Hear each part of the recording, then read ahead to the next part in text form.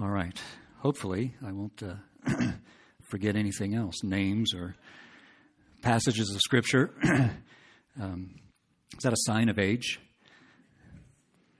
I would like to say it's a sign of a brain so full of information it's hard to sort it all out quickly, but I'm afraid that's not the case.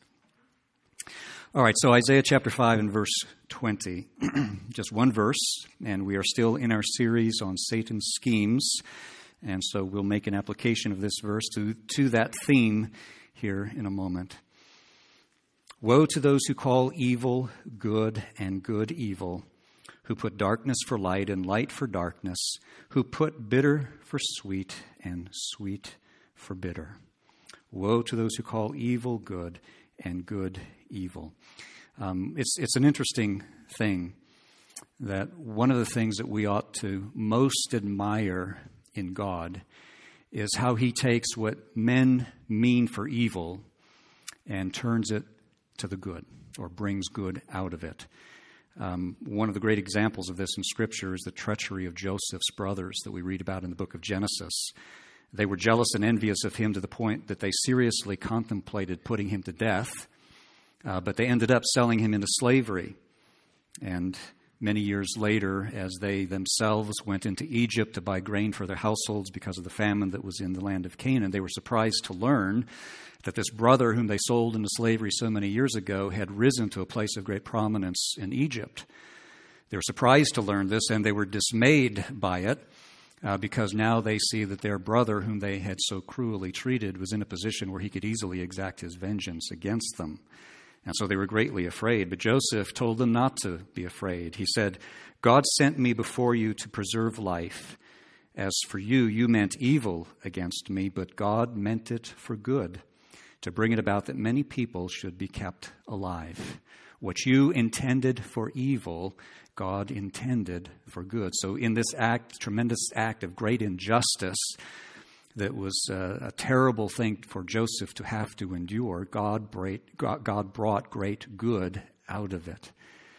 And when you think about it, what happened to our Lord Jesus Christ is an even greater example of this, how God can take what man intends for evil and use it for good. It was a much greater evil that was done to our Lord than was done to Joseph, and a much greater good that God brought out of it, nothing less than the redemption of the world. And so I say again, one of the things that we ought to admire most in God is his habit of taking what man intends for evil and using it instead for good. On the other hand, one of the things that we should most lament about man is his habit of doing just the opposite, of taking what God intends for good and using it for evil. In the book of the prophet Ezekiel, we find the Lord indicting Israel for doing just this. The passage uses a familiar motif in the Old Testament prophets, which is that of Israel as God's wife. They are in covenant union together. God proposes to Israel in the wilderness. They enter into covenant together. And from that point forward, Israel's relationship to God is frequently pictured in Scripture as a husband-wife relationship. And when Israel goes astray and begins to worship false gods and idols, the indictment that God brings is that this is an act of unfaithfulness, infidelity, adultery. And the passage in Ezekiel chapter 16 at some points is very too graphic, really, even to read in a congregation with children. But this portion of it, notice what it says here. God speaking to his people Israel, his wife, who has been unfaithful, he says, you also took your beautiful jewels, my gold and my silver, which I had given you, and made for yourself images of men, idols, and with them you played the whore. You were unfaithful in your acts of idolatry. And you took your embroidered garments to cover them and set my oil and my incense before them, also my bread that I gave you. I fed you with fine flour and oil and honey, and you set these before them, your idols, for a pleasing aroma. And so it was, declares the Lord. And you took your sons and your daughters, whom you had borne to me, and these you sacrificed to them. Were your whoring so small a matter that you slaughtered my children and delivered them up as an offering by fire to them? Now, notice what he says here. He says, you took all of these things, all of these good things that I have given you, the jewels I've given you, the gold and the silver that I've given you, the embroidered cloth that I have given you, the oil, the bread, the wine, the incense, and all of these good things that I have given you, you have used for purposes of evil. You've dedicated them to your idols. And not only this, but the best gifts that I've given to you, your sons and your daughters, you have sacrificed to your idols. God takes what men mean for evil and turns it to the good, and man takes what God means for good and uses it for evil. And our opening passage says, woe to those who call evil good and good evil. But the same thing can be said of those who use good for evil. Woe to them who do this. But this is the devil's strategy. This is what he seeks to do with us, to lead us, to tempt us, to take God's good gifts that he has given us and then turn them to evil, to make a sinful purpose of them or sinful use of them. And when we remember that the devil is only a creature living in a world that God has made, it's easy to understand why he should use this strategy, because that's all he's got. He's not a creator. He's not an originator. He can't, of his own accord, bring things into existence to tempt us with those things. He can only take what he finds ready at hand, what God has created, and somehow use these as points of seduction for us to turn us away from God, to use them for an evil purpose. And this is what he did with Adam and Eve. He used the tree that God had made for good to tempt Adam and Eve to do evil. So again, my point is that Satan is not an originator or creator. He is a corrupter, a perverter, a destroyer. That's all he has, to take the good things that God has given to us and tempt us to make a bad use of them.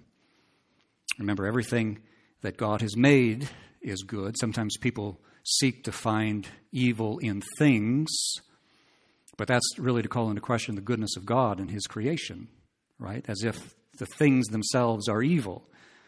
But it's a bad purpose or a bad use that is made of a good thing that God created. Remember that every act of creation that is mentioned in Genesis chapter 1, after each act it says God looked at what he had made that day and it was good. And it was good. And it was good. We come to the sixth day. God looked over everything that he had made, and behold, it was very good. Everything that comes forth from the hand of God is good. In fact, Paul writes in 1 Timothy 4 and verse 4, everything created by God is good, and nothing is to be rejected if it is received with thanksgiving. Everything that God has created is good. Sometimes, in some portions of history in the church and at some segments of the church today, people kind of look down at creation as if somehow there's something inherently wrong with the created order. We're to be spiritually minded and not to think so much about the world. Well, that's true only if we're using the word world in antithesis to God, like sometimes Scripture talks about the ways of the world. If we're using the word world that way, then yes, we shouldn't be worldly minded, but that doesn't mean that we shouldn't think about the world that God has made and cherish it as something that is good in and of itself. Everything that God makes is good. And it's only when we make an evil purpose of these good gifts that we find ourselves sinning. Remember that Jesus says the thief comes only to steal and kill and destroy, and that's what the devil does. He comes and he tempts us with things that God has given us for good and seeks to make us make an evil purpose of them. All right, so the devil will lead us to do this with any and every good gift that God has given to us, to make it something sinful. Think of how he does this with something as simple and necessary as food. Right? Something we all take for granted. If you want to have proof of God's goodness and the goodness of his created order, look no further than your own taste buds. Right? We've mentioned this before. And I think that we ought to take a serious look at this. Right? God created us with an inherent need to eat. We need to eat to nourish our bodies, that we might have health and strength to fulfill the calling that God has given to us. And this is a sacred duty that we have, to preserve the health of our body as much as lies within us, and that includes taking our daily nourishment. But God made this daily task supremely enjoyable, right, by giving us taste buds, right? Who doesn't look forward to mealtime, right? I mean, we all love to eat, and we all love to eat things that are especially delicious to us. But yet this good gift of God can be abused, right? We can eat to the point of becoming gluttons, right? We can be immoderate in our use of food. We can eat the wrong kinds of food or not have a properly balanced diet, and it can cause all kinds of health problems, right? Something that God has created for good can be abused in a way that is both sinful and self-destructive. Eating is a joy and a pleasure. And Scripture teaches us that we ought to give God thanks for our food. But again, if we consistently overindulge, then we make a bad use of God's good gift. Sleep is also a wonderful divine gift for which we should be thankful. He gives to his beloved sleep. Psalm 127, verse 2. It is God who gives us a good night's rest. God promises that when our ways please him, that our sleep will be sweet. And after a full day's work, a good night's rest is very sweetly refreshing, isn't it? But as with an overindulgence in food, so an overindulgence in sleep, or just idleness in general, is both sinful and foolish. Solomon says in Proverbs 6, "How long will you lie there, O sluggard? When will you arise from your sleep? A little sleep, a little slumber, a little folding of the hands to rest, and poverty will come upon you like a robber, and want like an armed man." Right? We oftentimes are tempted to be idle when we should be working, to be sleeping when we need to be active. That doesn't mean that sleep is a bad thing. It is a good thing, but it can be used to a bad purpose. And what should we say about the pleasures of the marriage bed? Delightful, yes. The Scriptures speak of this in a variety of ways. Solomon says in Proverbs 5, "Let your fountain be blessed, and rejoice in the wife of your youth, a lovely deer, a graceful doe. Let her breasts fill you at all times with delight. Be intoxicated always with her love." Right? God is not the prude that some people make him out to be. I mean, the Song of Solomon is proof enough of that.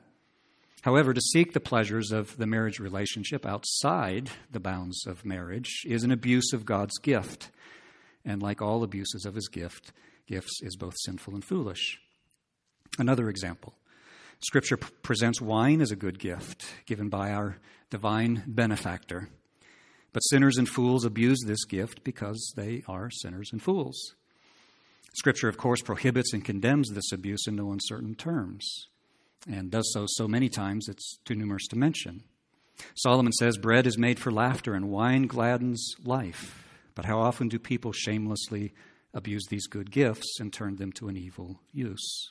Again, it's not the thing itself, it's the misuse of the thing. And this is the way with every good and perfect gift that comes down from our Father, the Father of lights. There's no good thing that the devil is unwilling to corrupt and distort, and no good thing that fallen human beings aren't unwilling to be corrupted by in their evil use of them. Think of how the devil corrupts music, for instance. Right? What a gift music is. I mean, we all love music. Some of you are gifted in creating music, playing music, singing, playing an instrument. I wish I had a gift like that. But I enjoy your gifts and others whom God has gifted in this way. It is a tremendous gift. And yet, consider also how terribly the devil corrupts music and how willing we are to enjoy that corrupted form of music. Music has a way of moving us to the very core of our being in a way that few other things can do. When it's moving us in a Godward direction because its lyrics are true and God-glorifying, and its melody and instrumentation are beautiful, it can be a very great blessing. Right? We've all experienced it where we're listening to some music. It may be specifically, quote-unquote, religious in nature, and it moves the soul to reach out to God, and it's very profound.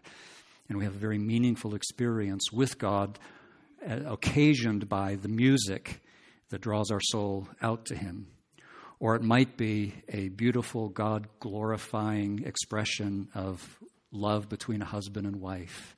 and it deepens that sense of affection and commitment to our own spouse.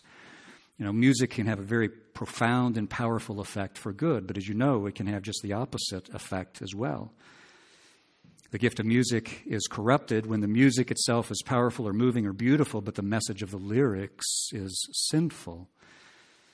A 17th century Scottish writer and politician by the name of Andrew Fletcher once said, "I care not who writes a nation's laws so long as I can write its songs."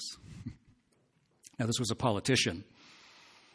And he said, "I would rather have the power to write up my nation's songs than to write its laws." Why? Because politics is downstream from culture. Right? The political situation will improve if the cultural situation is good. If the songs and other forms of I don't know what kind of mass media they had in the 17th century, but given our day, if the mass media and social media were simply expressions of godliness, then the political situation would take care of itself, right? I care not who writes the nation's laws so long as I get to write the nation's songs. Well, the devil knows the power of music for good and evil, and he would like nothing more than to discourage us from listening to wholesome music that elevates the soul, and he would rather get you to listen to music that leads you down sinful and self-destructive paths. And the same is true with movies, right? So much power and influence is exerted by Hollywood through the movies that it makes. And most of those movies are not moving the culture in a direction that is pleasing to God. But again, stories can be told in such a way through film that can have a very profound effect upon us, again, either for good or for evil. Pray that God will raise up movie makers, producers, actors that will take their call as actors or as artists in a way that they take it seriously as a divine calling and make movies that are God-glorifying. And they don't always necessarily have to be specifically religiously themed in the storyline, but whatever the storyline, let the resolution of the story be such that it's in accordance with God's purposes and plans and will for men. One of the most distressing things, I think, about the devil's tactics is that he even seeks to tempt us to abuse God's attributes. Right? The best thing of all, God himself and his attributes can be abused. How does he do this? Well, I'll give you a couple of examples. He will tempt people who have a tender and sensitive conscience to despair of ever finding forgiveness from God. He will tempt people who have a tender and sensitive conscience to despair of ever finding forgiveness from God because they will focus on his justice, his righteousness, his holiness, the determination that is expressed in Scripture that the evildoer will find themselves in judgment on the last day. And because of the tenderness of their conscience, to the degree that the devil can divert their attention from the rest of Scripture, he'll cause them to focus on only those passages that magnify the justice of God. And they'll think, my sins are so great, how can God ever forgive me? He'll suggest that those passages that laud his mercy, for some reason, don't apply to them. And as a pastor, it's always a tender moment we can reassure people that yes, these passages that speak of the mercy of God apply to you as much as they apply to anyone else. And I like to point such people to the example of Saul of Tarsus, who was guilty of terrible things against God's people, even to the point of consenting to the murder of God's people. And yet Paul says, God was patient with me and showed me mercy so that in me people might have an example of the Lord's patience and mercy. He said, I've been the foremost of sinners in the things that I have done, but look, God has had mercy on me. You think of Mary Magdalene also, out of whom Jesus cast 7 demons, and yet one might say that she was the closest of all of Jesus, even above the 12. She was closest to knowing the heart of Christ, and she was very dear in his affection. He forgave her. What have you done that would compare to either of those two people? Yes, God is very merciful. Don't let the devil tempt you to think that because God is also just, that he will not forgive you when you look to him for mercy. I think the greater problem, however, is that the devil tempts us to abuse God's grace. The devil attempts us to abuse God's grace. He seeks to turn the grace of God into a license to sin. This is a perennial problem. Peter even mentions this in his second letter, 2 Peter chapter 3. We'll read verses 1 through 18, 2 Peter 3.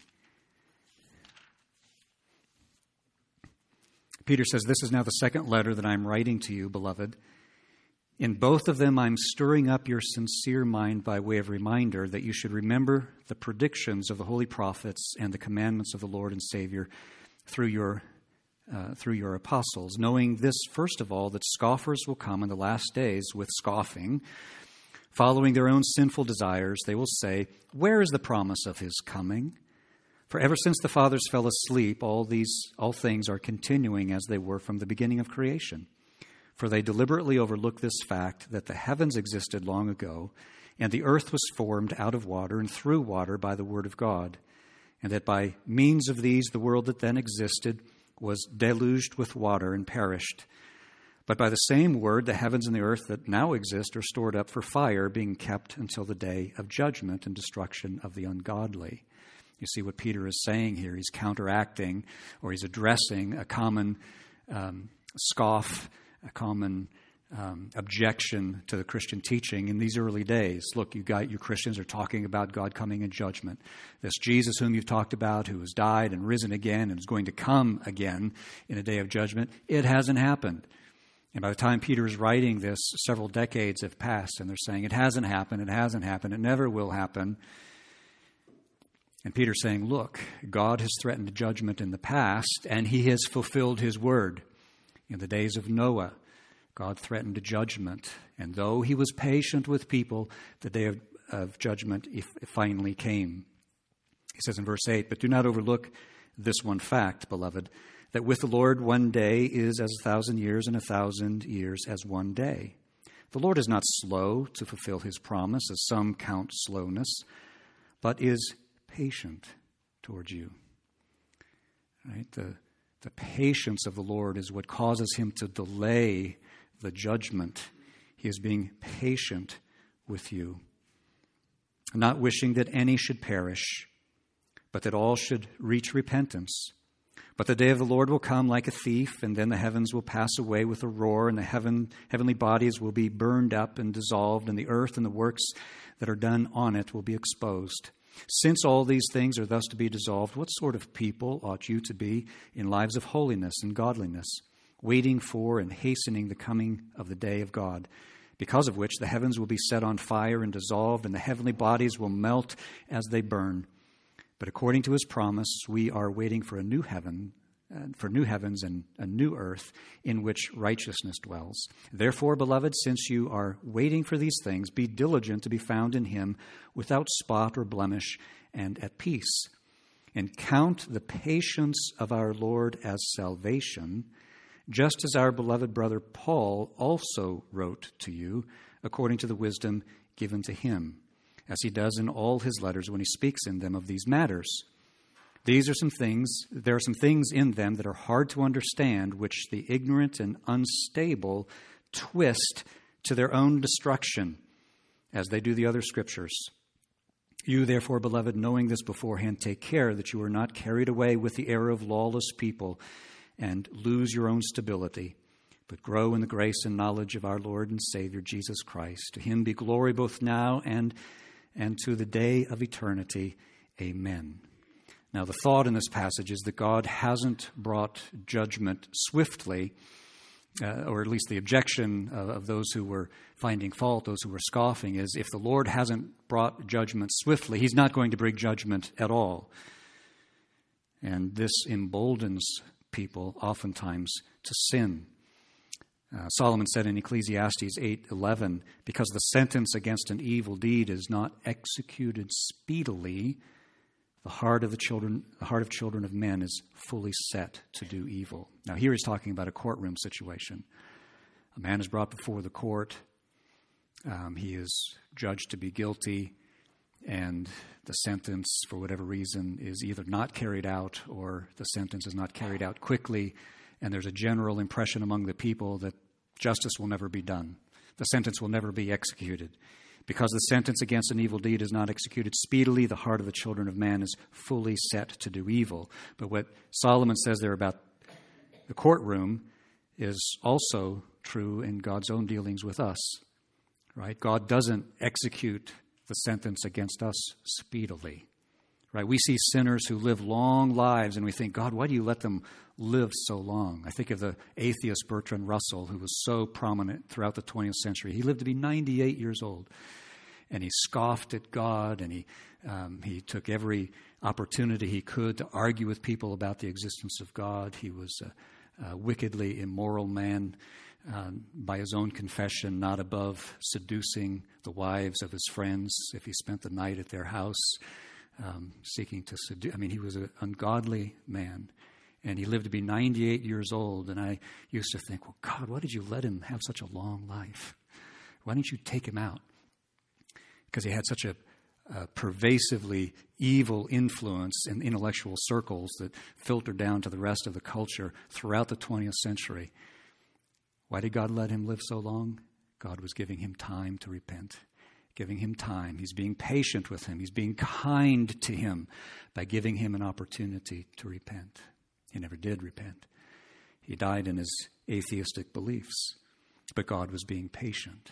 But you see, people, onlookers, will look at a man like Bertrand Russell and others who shake their fist at God, and they say, God hasn't struck them down. So if judgment hasn't come yet, it never will come. The devil is tempting us to abuse God's patience, to abuse his mercy, to abuse his grace, to think that God will never bring judgment. And this is a very dangerous place to be if we think that this is true. The psalmist speaks about this in Psalm 50, verses 16 through 21.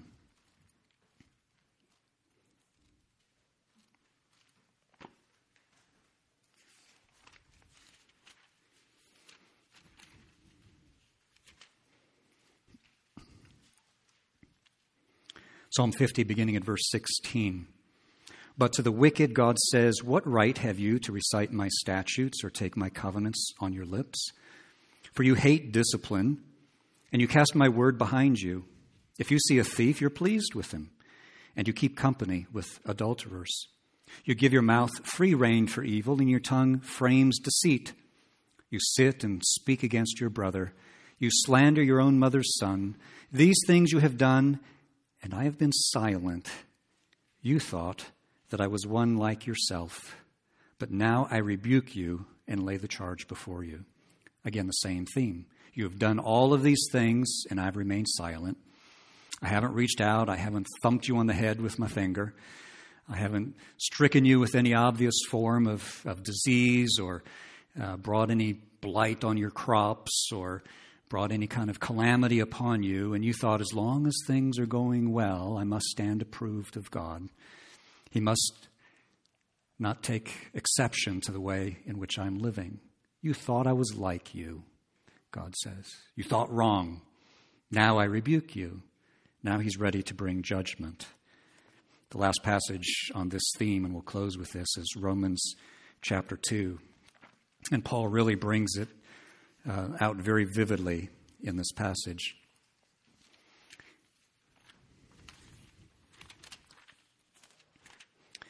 Romans 2, verses 4 and 5.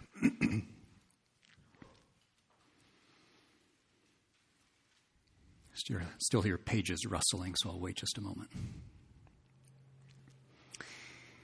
Paul says, do you presume upon the riches of his kindness and forbearance and patience, not knowing that God's kindness is meant to lead you to repentance?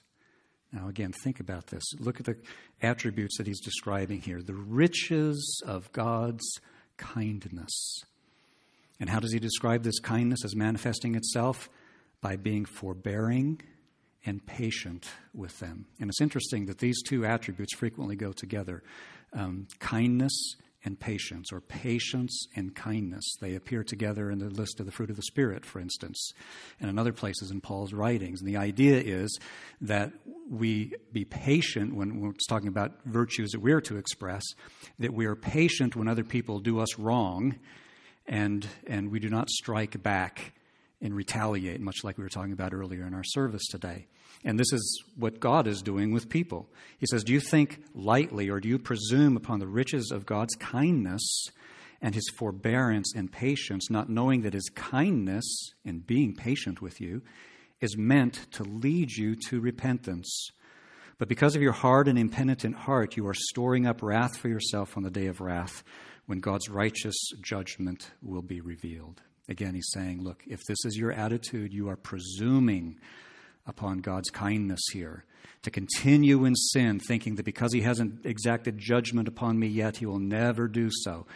See, the devil tries to get us to misuse God's attributes, whether it's to cause us to despair of ever finding mercy, or whether it is to presume upon his mercy that God will never bring judgment. Grace is a license to sin. Grace is an excuse to continue on doing whatever I wish to do, regardless of what I know to be the case and what God has testified elsewhere in Scripture. People frequently delude themselves in this way, and they are helped in this delusion by the devil himself. We need to be aware of it. Amen. Let's pray. Our Father in heaven, we give thanks to you that you have given us